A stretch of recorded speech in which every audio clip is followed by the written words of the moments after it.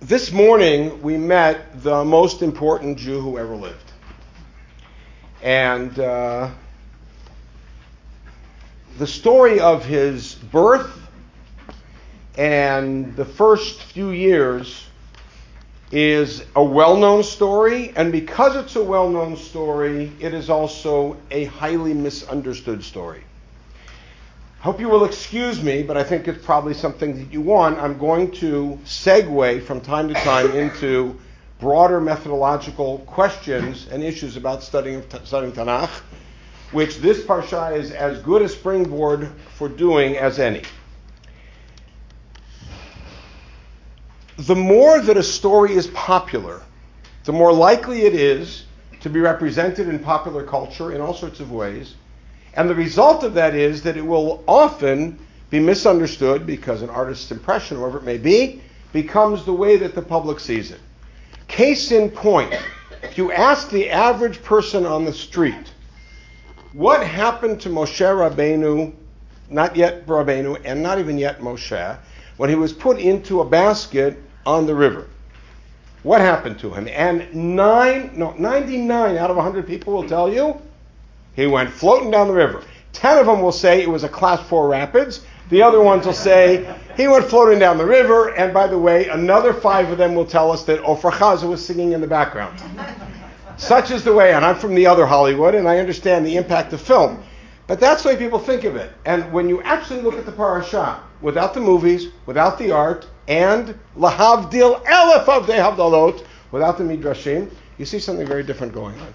So let's look at this story.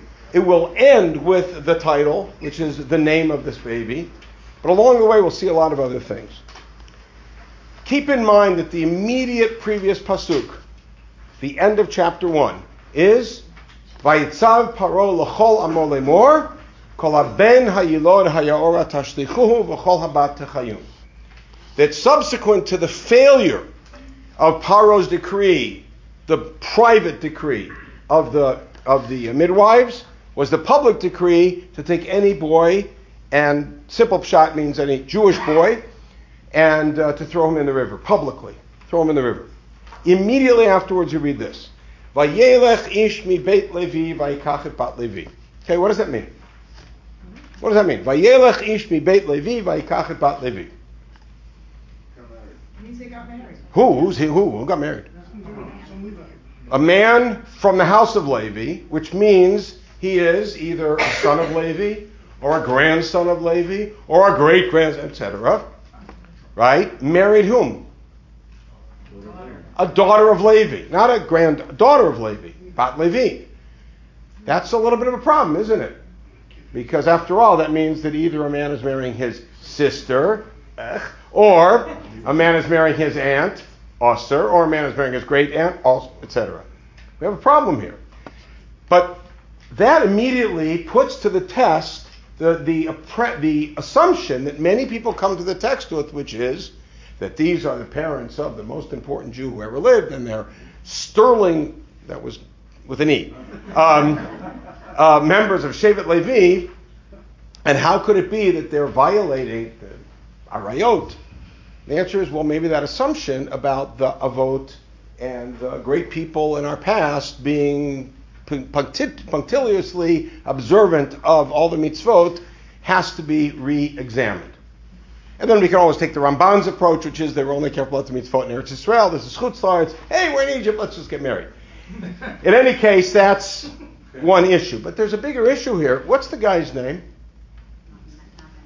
I don't know. What's the girl's name? I don't know. How many going to give him Aliyah? Yamod, Ben Levi, Yamod, Tabod, Bat Levi. Well, that's going to be somewhere else. Anyhow, Vatara Isha Lateled Ben. Let's move on. The woman gets pregnant and gives birth to a son. Very nice. Now, critical, I'm going to go methodology again, critical when reading a story in Tanakh, it is vital, and it's hard to do. It's vital that we erase everything that we know from the end of the story. We will not appreciate the story, and we will not be able to walk into the mind and the soul of the Rishonim who comment on the story if we can't erase what we know is going to happen because we don't feel the tension in the story itself. So Vatar Haisha Vatele Ben, because we know who the kid is, we know who the mother is. Let's drop, we don't know that. And so she becomes pregnant, she has a son. Vatera Oto Kitovhu. What does she see about him? He's good. What does that mean? What does that mean? You mean the option was, nah, he's not good, let's try another one? Like, how many mothers are going to feel differently about their kid? So what does Vatera Oto Kitovhu mean? The answer is actually in the pasuk. Vatitzpenehu shlosha yirachim. She hides him for 3 months. Okay, now, what does that mean? Because keep in mind the decree that's right before this, any Jewish boy born has to be thrown into the river. So why is she able to hide him for 3 months? He wasn't colicky. Say it again? He wasn't colicky. Okay, good. He was a quiet kid. What is Vatera? She sees he's a quiet kid. So she's able to hide him for a while, and therefore the neighbors don't hear noises and baby stuff, and they don't see Amram in the middle of the night, the guy in the middle of the night running out to the 7-Eleven to get diapers, because the kid's quiet and sleeps well. And therefore, for 3 months, she's able to hide him. Okay, I want to just jump ahead, because we do know the rest of the story, and tell you a vort. But the vort is also part of the methodology. A vort, right, which when people don't like it, they use, vort remover. Okay, I had to do that? Right. Sorry. Just had to get that over. That's a dumb rabbi joke, which most people think is a redundant term. But anyhow. But something, if you like it, take it to the Seder. If not, leave it here. It's fine. How many matzot do we have at the Seder? 3. Why do we have 3 matzot at the Seder? Why 3? Oh, good. You're helping me out. Why? I didn't ask, what do we call them? Which is, by the way, pretty weird. I mean, come on. We are a strange people. We've been accused of weird things. We name our bread. But we name it different names. Wait, switch later. Oh, that one. You have to have 3. It's kind of strange. Break the middle matzah. What? You have to have 3 because you have to break the middle. Good, very good. Okay, so Neil points out we have to break the middle matzah, but let's ask the question, why do we have to break the middle matzah, or break a matzah right now? Why do we have to break a matzah? So let's start from the other end. How many matzot do we really need at the table? 2.5. Or 2 and a broken piece. Why do we need 2 and a broken piece? Why do you need 2? Lachem. Why do you need a broken piece? Lachem oni. Right? So most people follow the approach of Tosfot and not the Rambam, which is instead of 1.5, 2.5. 2 plus a half. Okay. So bring out 2.5. You ever think about that? Bring out 2.5. Ooh, because then I have to, what do I do with Yachatz? Okay, so go to Oregon. There's a town called Yachatz. Enjoy there. There really is. Why do I have to break it? And what's the simple answer? By the way, the custom of breaking the matzah and hiding the matzah is late Middle Ages. The Rambam doesn't know about it. The Ravid doesn't know about it. So why do we do it? So the answer here, I'm asking why do we do it? The answer here is answer to many things we do at the Seder.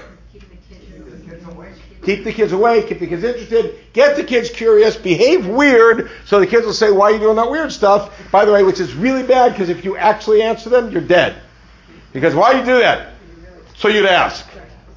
You have to stop and say, give an answer. Okay. However, I'm going to tell you a vort about breaking the matzah. You told me yourself, what do you call the matzot? Kohen Levi Yisrael. Who's the most important Levi in history? Moshe. Right. What happened to Moshe early in his life? He was broken away from his family. He was hidden. And then when he was brought out, he was able to save Am Yisrael. Oh, cool. By the way, look at the word that we just used for when his mother hid him. What's the word? Vatitzpenehu. What do we call that part in the Seder when we bring him out? Safun. Cute. Now, I'm saying cute not to denigrate it, but to clarify. What I just told you is not the reason. It's an explanation. And it's a critical distinction that I find many of my students in high school still can't make. It's a distinction that is not taught for good reason to elementary school kids, young, first, second grade. To them, it's black and white. Either it's why we do it or it's not why we do it.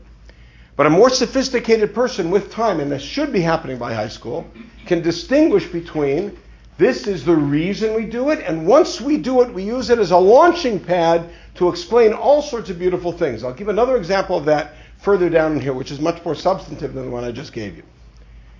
However, that's an important methodological note in our study. So right now we're going to go back to Pshat and see what's going on. V'lo yachla od hatzefino. She couldn't hide him anymore. Why not? So, evidently, by that time, the people are talking. Vatikach lo tevat gomeh. What does she do? She makes a teva, which by the way is an interesting word because it shows up in only two parshiot in the Torah. Where are they? Noach. Here and Noach, and we're going to get back to that. Tevat gomeh. She makes a teva out of what? Tar. Gomeh. Gomez. Gomeh Of course. is reeds. Reeds. Why reeds? Hide it. Say what's it? Something? There. Ooh, very good, very good. We're going to come back to that. Excellent. All right, she makes a basket out of reeds. Vatachmira, she pitches it. B'chemar uvazefet. She pitches it with bitumen and tar, which keeps it from sinking. Very nice. Okay, and now vatasem ba'tayeled. She puts the kid in the basket. Vatasem basu fosfat hayor. And now we get to Ofra Chaza. Allah shalom. All right, what does she do with the basket when she's got the kid in it? Where does she put it? In the suf. What's the suf? The reeds. The reeds. She puts it in the reeds. So it's in the reeds next to the yaor, which means what happens to this basket when she lets go? Nothing. It sits there. So much for the class 4 rapids. Ain't happening. It's sitting there. Now we got to try to understand why she wants to camouflage it and what she has in mind, but we're going to see how that play out. Interesting note. Chemar.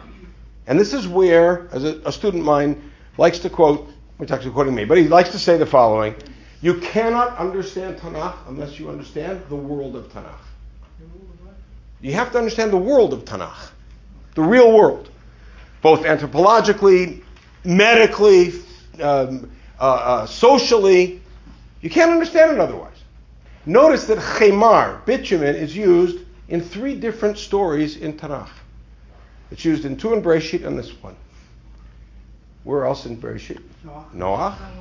And it mentions in the area of stone before the destruction. Berot chemar.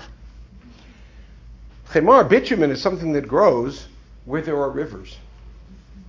It grows as part of the mud of rivers. It never shows up in a story of Eretz Yisrael for a very simple reason. We don't have rivers. And even the rivers that we have, the one river that we have, kind of, sort of, which is never called Nahar in Tanakh, the Yarden, because of its depth and because of its narrowness, doesn't have a lot of the features that other rivers have. So Mesopotamia, which actually means Mesopotamia, between the rivers, is sick with rivers. It's got rivers left, right, and center. And all the materials that come from that, including chemar, are prevalent in the building.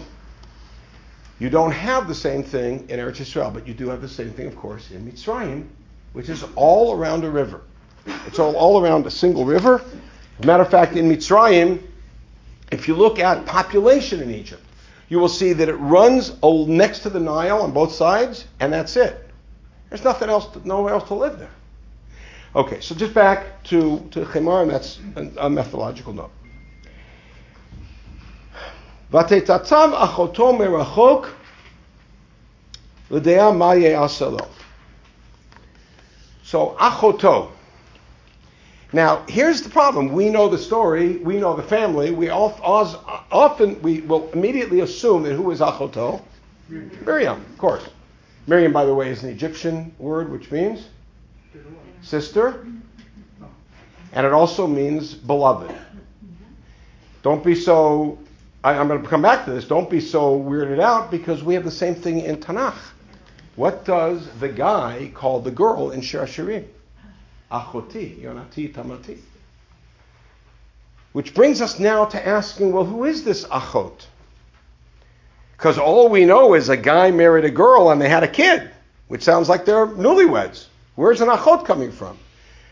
So let me ask you, what's the male version of Achot? Ach. Good. I know I'm not in California, because in California, who knows what it would be. But ach. Now, how is ach used in Tanakh? Ach with a chet. How is it used in Tanakh? What does it mean? Brother, what else? Nephew. Uncle, nephew. Avram says to Lot, Anashim achim anachnu. What else does it mean? Co-workers. Yaakov speaks to his achim and says, gather some rocks and make the pile with Lavan. Other shepherds, achai me'ayin atem. Treaty partners, Hiram says to Shlomo, Ma ha'arim ha'ela shenatata li achi. Ach is used in Tanakh as it is used today in Israel, which is bro. It's exactly what it means. So let me ask the question, is it possible that achot might have a more flexible meaning?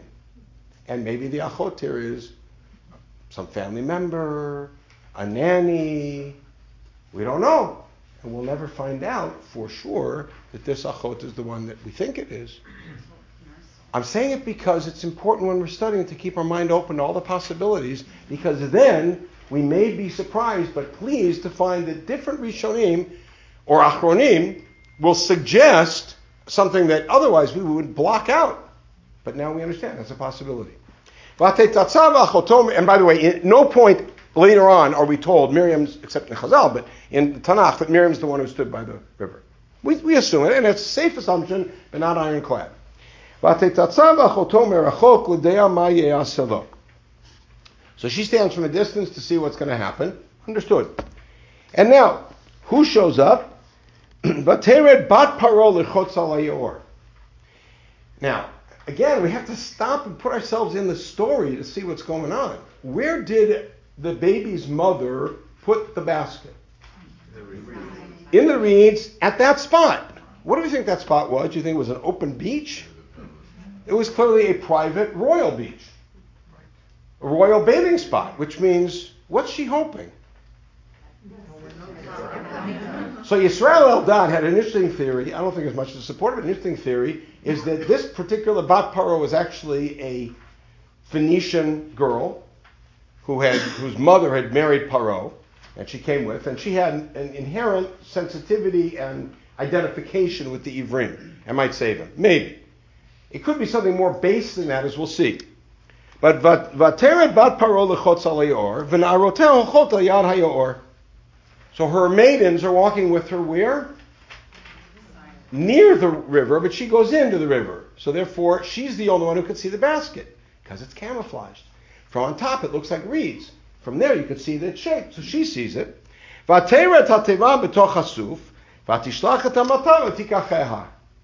got to do this one. It's too much fun. All right, she sees the basket on the reeds, and what does she do? She sends her Amma, and the Amma gets the basket. Okay, what does Amata mean? Okay, good. So I'll tell you what the average person on the street. You ask the average person on the street about Tishlachat Amata, what does it mean? What are they going to tell you?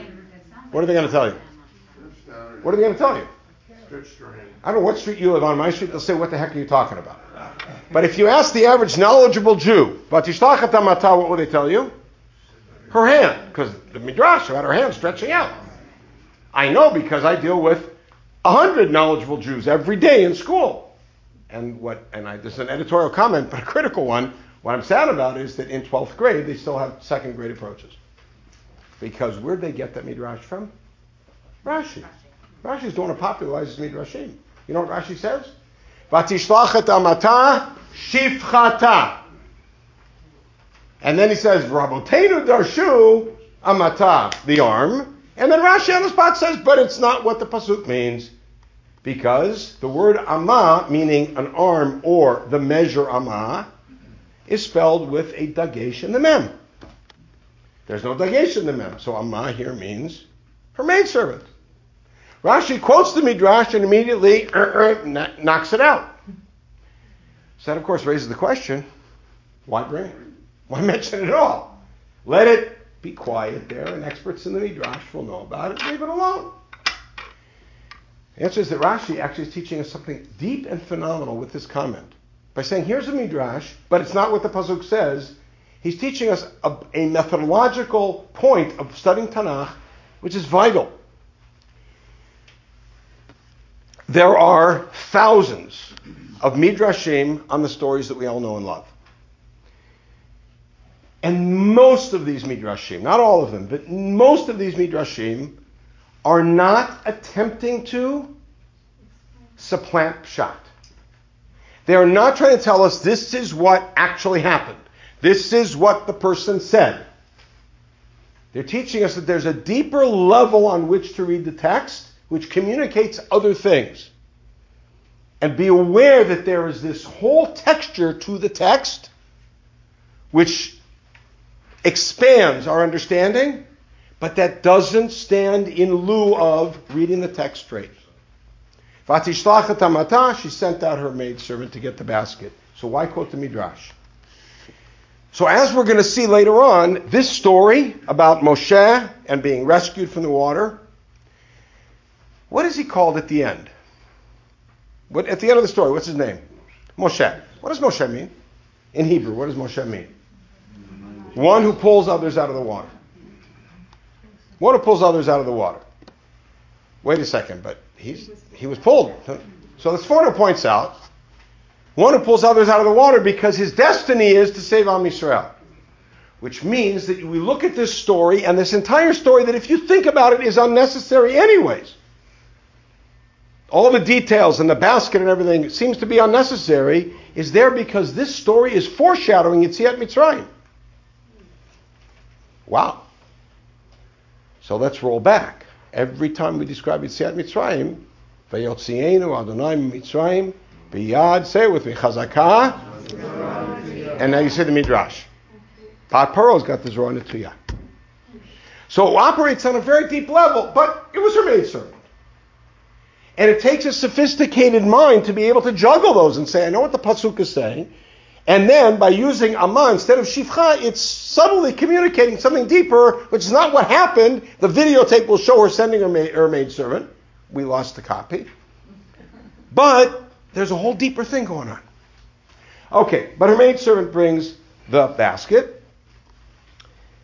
Vatiftach vatireo tayel. She opens up the basket and there's a boy. V'hinei nar bocha. Colic returned. Why is he crying? Why is he crying? Of course he's crying. He's a kid. The little baby. No, we don't need colic. He's a little baby. He's suddenly cast in what seems to be a very womb-like environment, and then suddenly he's ripped out of it. There's lots of reasons to be crying. I think the Shiloh would be if he didn't cry. V'tachmol alav. What does she do? And this is the turning point in the whole story. What does she do? She has compassion. Why does she have compassion? It's not a question. Why does she have compassion? I would ask if she didn't have compassion. How is it you see a little baby, you open it up, he starts crying and say, the baby. Which means that the mother evidently knew what she was doing when she put it here. That there was something about Bat Paro, perhaps, sitting in the middle, in the eye of the hurricane here. The daughter of Paro made this decree. Are you guys like In Your Face? Do you like In Your Face? Wait, it's In Your Face here is going to be fantastic. Just watch it. She sees the kid, and what does she say about him? Must be a Hebrew. How does she know that? So I know Brit Milah, I'm familiar. That makes her a little bit weird, but okay. What? Well, why? How would she know she's an Ivri? So think about this. Are children, and this is very tragic to talk about, are children ever cast away? Yeah, they are. In every society, in every epoch, in every country in the world, children are cast away. Children are sometimes thrown away, sometimes drowned. It's terrible, but it does happen. Is it possible that if she finds a baby in the marshes, the baby is an unwanted baby? Sure. Somebody was raped, somebody wasn't married, somebody had an affair. It doesn't matter why. It could be an unwanted child. But what does she see here in front of her? A waterproof basket, kid is swallowed. He must be taken care of, which means this is not somebody who's trying to get rid of a kid. It's somebody who's trying to save a kid. Makes sense in Ivri.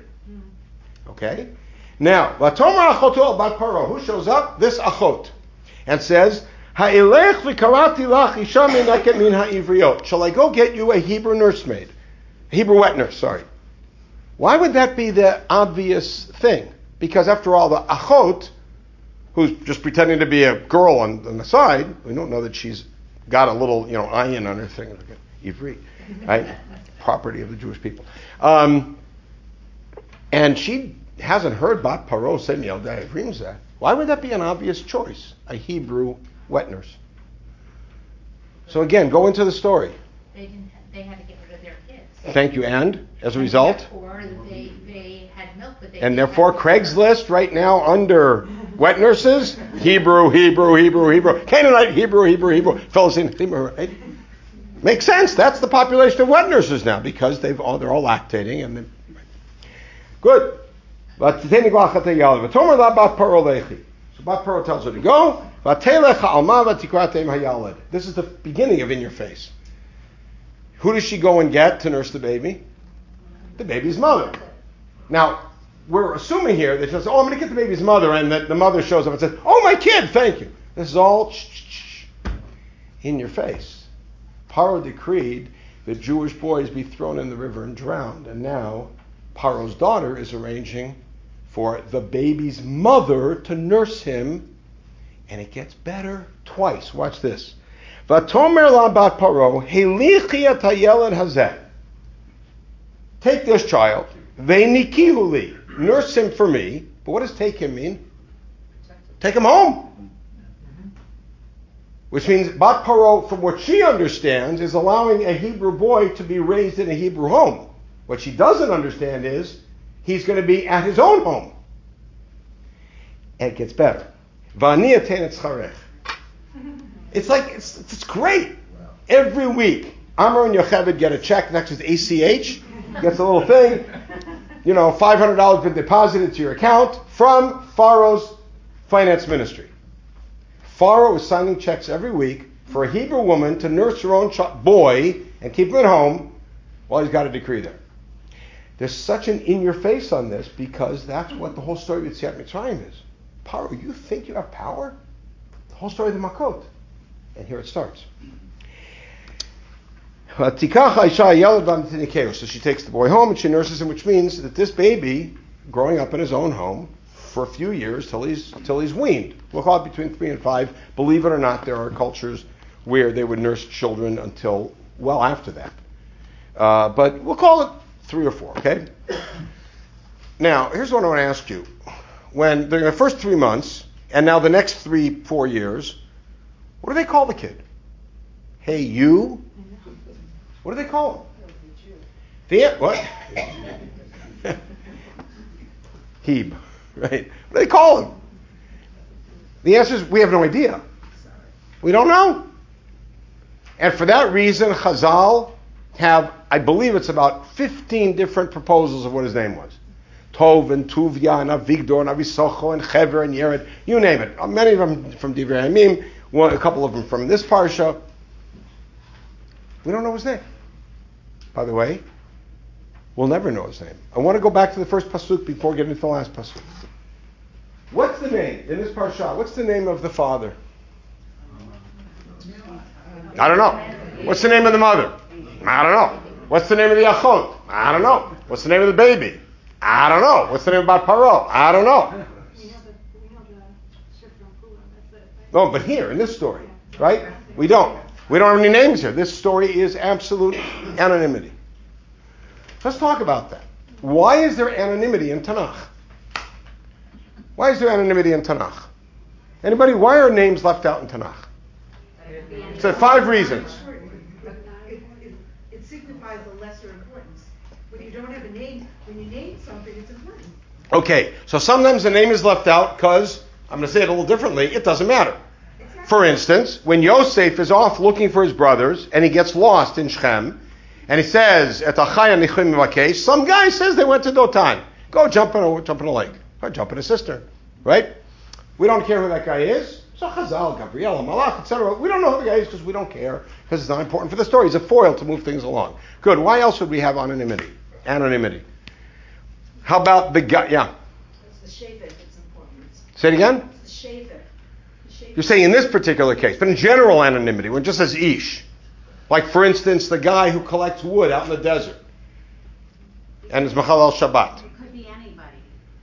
Okay, good. We're going to get back to that one. In this particular case, it's actually one person, and we don't know who it is. Why?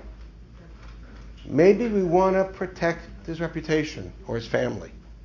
And that's the famous machloka between Rabbi Akiva and Rabbi Yeshua ben Beteira, when Rabbi Akiva says that the Mokoshesh was stofchad.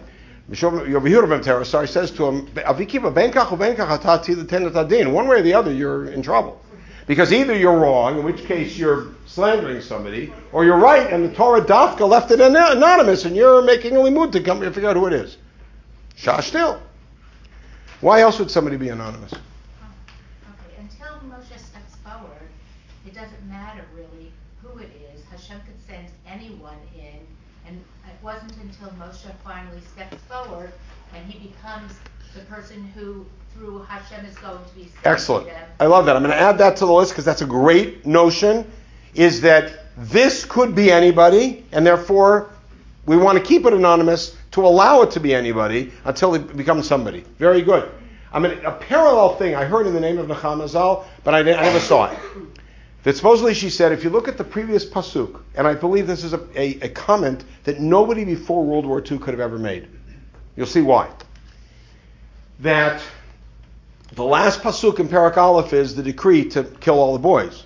You would think at that point that what would happen? People would stop having kids. You understand the World War II connection. But in in this story, what happens? Everybody's having kids. Everybody's having kids. Anonymity equals unanimity. Everybody's doing it. And one family we're going to put the focus on. But the not mention the names allows it to be anybody, which is a turn on what you said. I like yours better. It's great. Anonymity also may operate as the Torah's response, believe it or not, to ADD. You think ADD is modern, it's not. Being distracted is easy, it's an old problem. If you study Gemara, you know how frequently you have the phrase Amar Mar. What does Amar Mar mean? The master said. Where does Amar Mar show up in the Gemara? It shows up when there's a discussion about something, and then there's a tangential, believe it or not, a tangential law brought in to clarify what something means, maybe a word. And that tangential law is in a whole other discipline. The Gemara is sensitive to the fact you could easily get distracted and stays on task and finishes the discussion and then says, let's go back, Amar Mar, let's go back and investigate that tangent. But not yet. Let's finish what we're doing.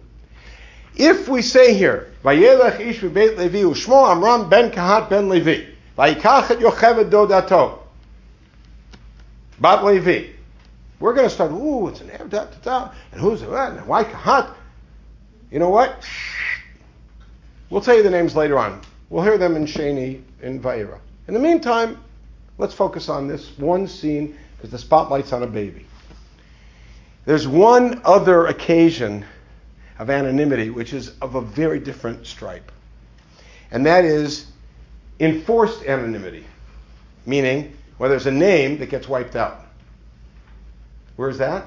Who's that? Ploni Almoni. Ploni Almoni in Megillat Ruth has a name, and I don't believe for 1 minute that when Boaz said, come here and sit down, he said, Shev Ploni Almoni. He said, Shev Po Chaim Yankel. I don't know what his name. What happened? This guy, this Goel, refused to keep alive the name of his family member, and the result was his name gets censored. The text could have left it out, but it makes that point by putting in Ploni Almoni. Okay, anonymity. But of course, the big problem here is, what's this kid's name? The one that we're going to see is the Savior. So let's get to it. Vayigdal hayeled, v'atzveihu levat paro. The kid grows up, and now the mother brings him to Bat Paro. Vahi la levein. What does Bat Paro do? Vahi la levein. She adopts him. Formal adoption. Vatikra Shemot Moshe. And this is, of course, the topic. 35 minutes later. Vatikra Shemot Moshe. She calls him Moshe. Vatomer ki min hamayim mishitihu. Beautiful. It's a great idea. But there's an obvious problem here. Bat Paro is Egyptian. And with all respect to Yisrael Eldad, she's a born Egyptian. The Egyptian language has zero in common with the Hebrew language. Not script, not language, not source, anything. It's not a Semitic language. How does Bat Paro know Ivri? And by the way, if she knows Ivri because somebody's teaching her for some reason, she should fire her teacher because her teacher messed up. Because what does Moshe mean? Somebody who pulls others out of the water, not somebody who got pulled out of the water. Kind of strange. What's stranger yet is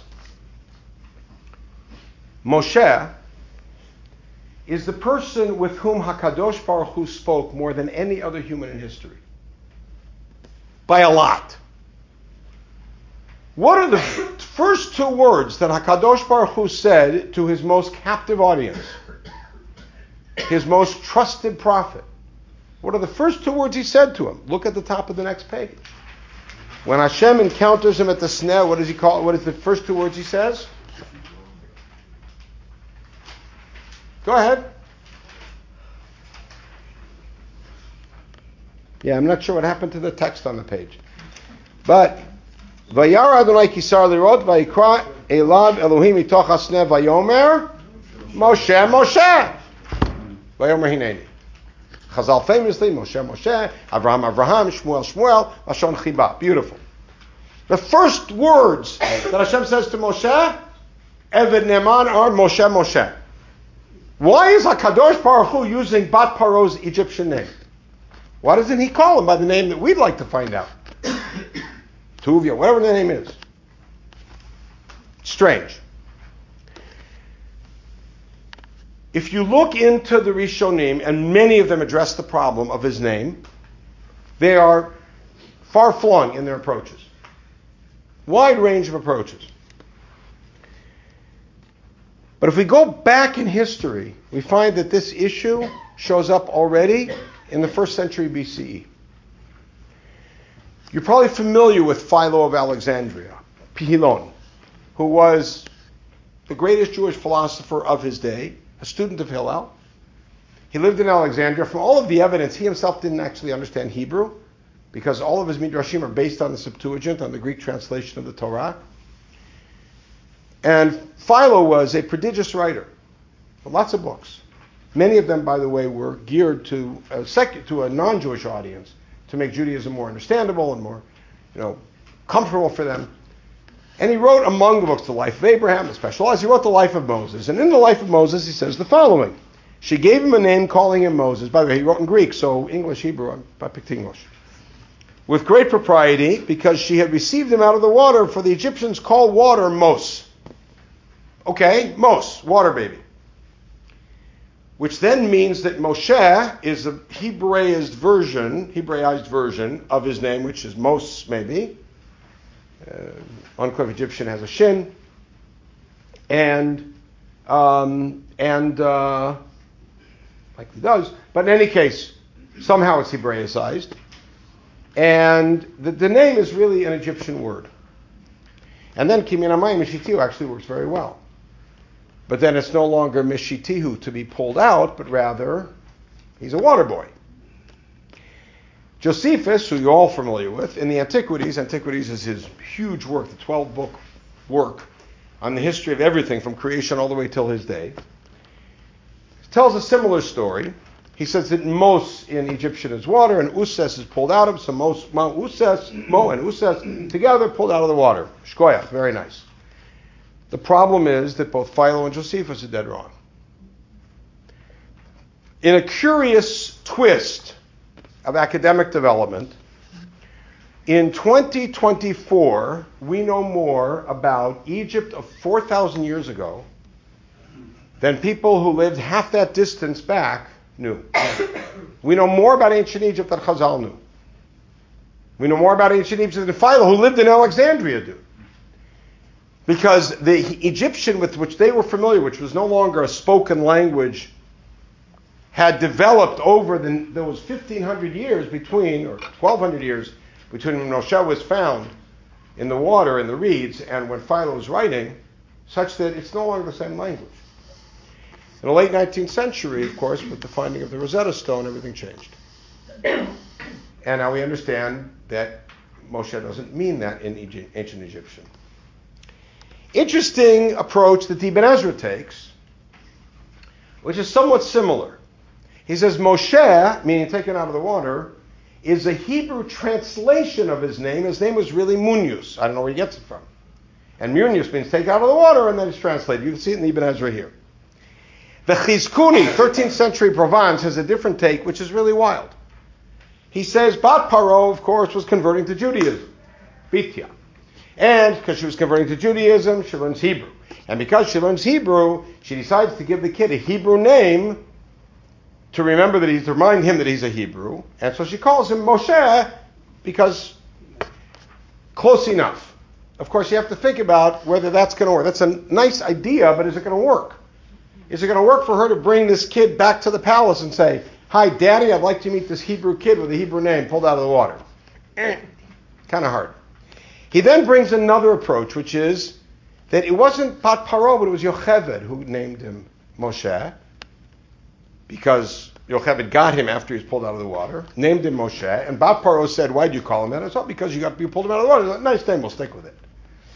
Difficult.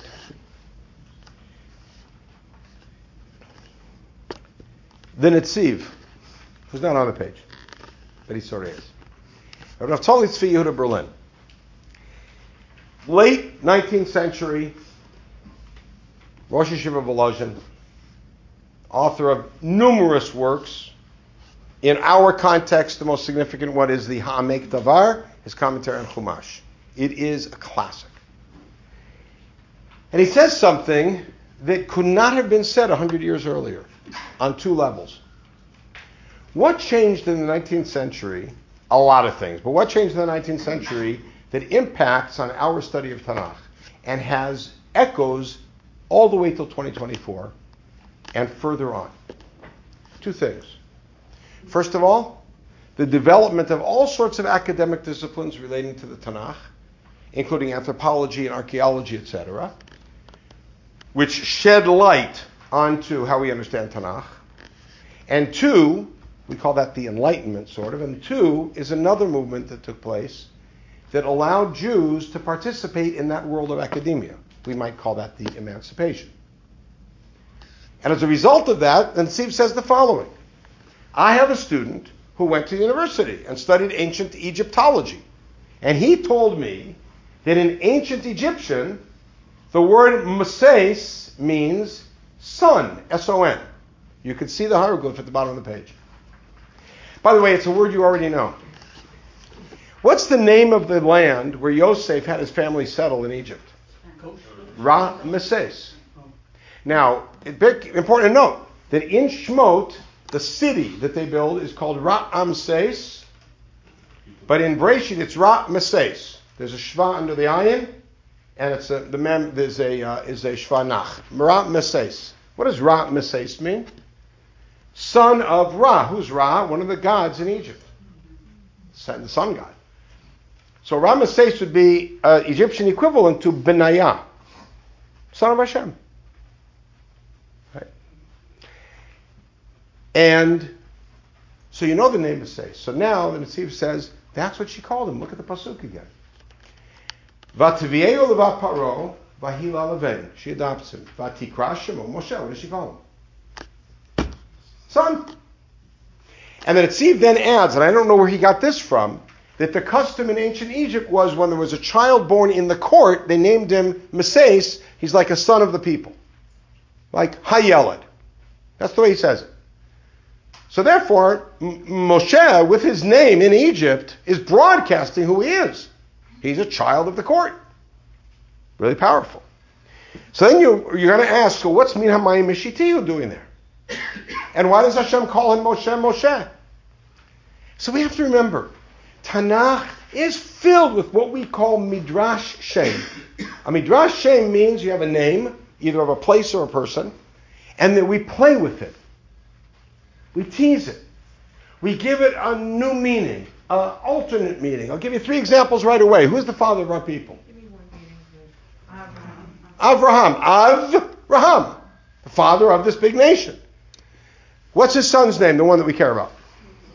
Yitzchak. Thanks, I take a lot of pride in that one. Now, Yitzchak, and what happens at his weenie roast? Sorry, the party they had when he weaned him? What does Sarah say? Tzchok asal li Elohim kol hashomea yitzchak li. We play with it. What's his younger son called? Yaakov. Why is he called Yaakov at birth? Holding on to the heels, holding on to Akev. What does Esav say later on when he discovers that Yaakov tricked him again? Hachi karashmo Yaakov vayakveni zefamayim. And Esav sitting there thinking, oh, what a good chap I made. I mean, I'm out of bracha, but good chap. It's not limited to Bereshit. In Sefer Yehoshua, we cross the Yarden and we camp at a place called Gilgal. And at Gilgal, because it's the 10th of Nisan, Yehoshua performs a mass Brit Milah on all the men because they're about to do Korban Pesach, and they haven't been able to do Brit Milah the whole of the years in the desert. It's too dangerous. And Hashem says to him, Hayom galoti et cherpat Mitzrayim me'alechem. I have now rolled away the shame of Egypt. Vayikra Shemot Gilgal, and they call the place Gilgal. It was already Gilgal. Hashem is playing with the name. So watch what happens here. It's luscious. It's gorgeous. But Paro calls the boy Moshe, meaning son. And what does HaKadosh Baruch Hu call him? I like the name. We'll keep the name. But Paro gets a little credit. I'm going to make it a Hebrew name though. Moshe.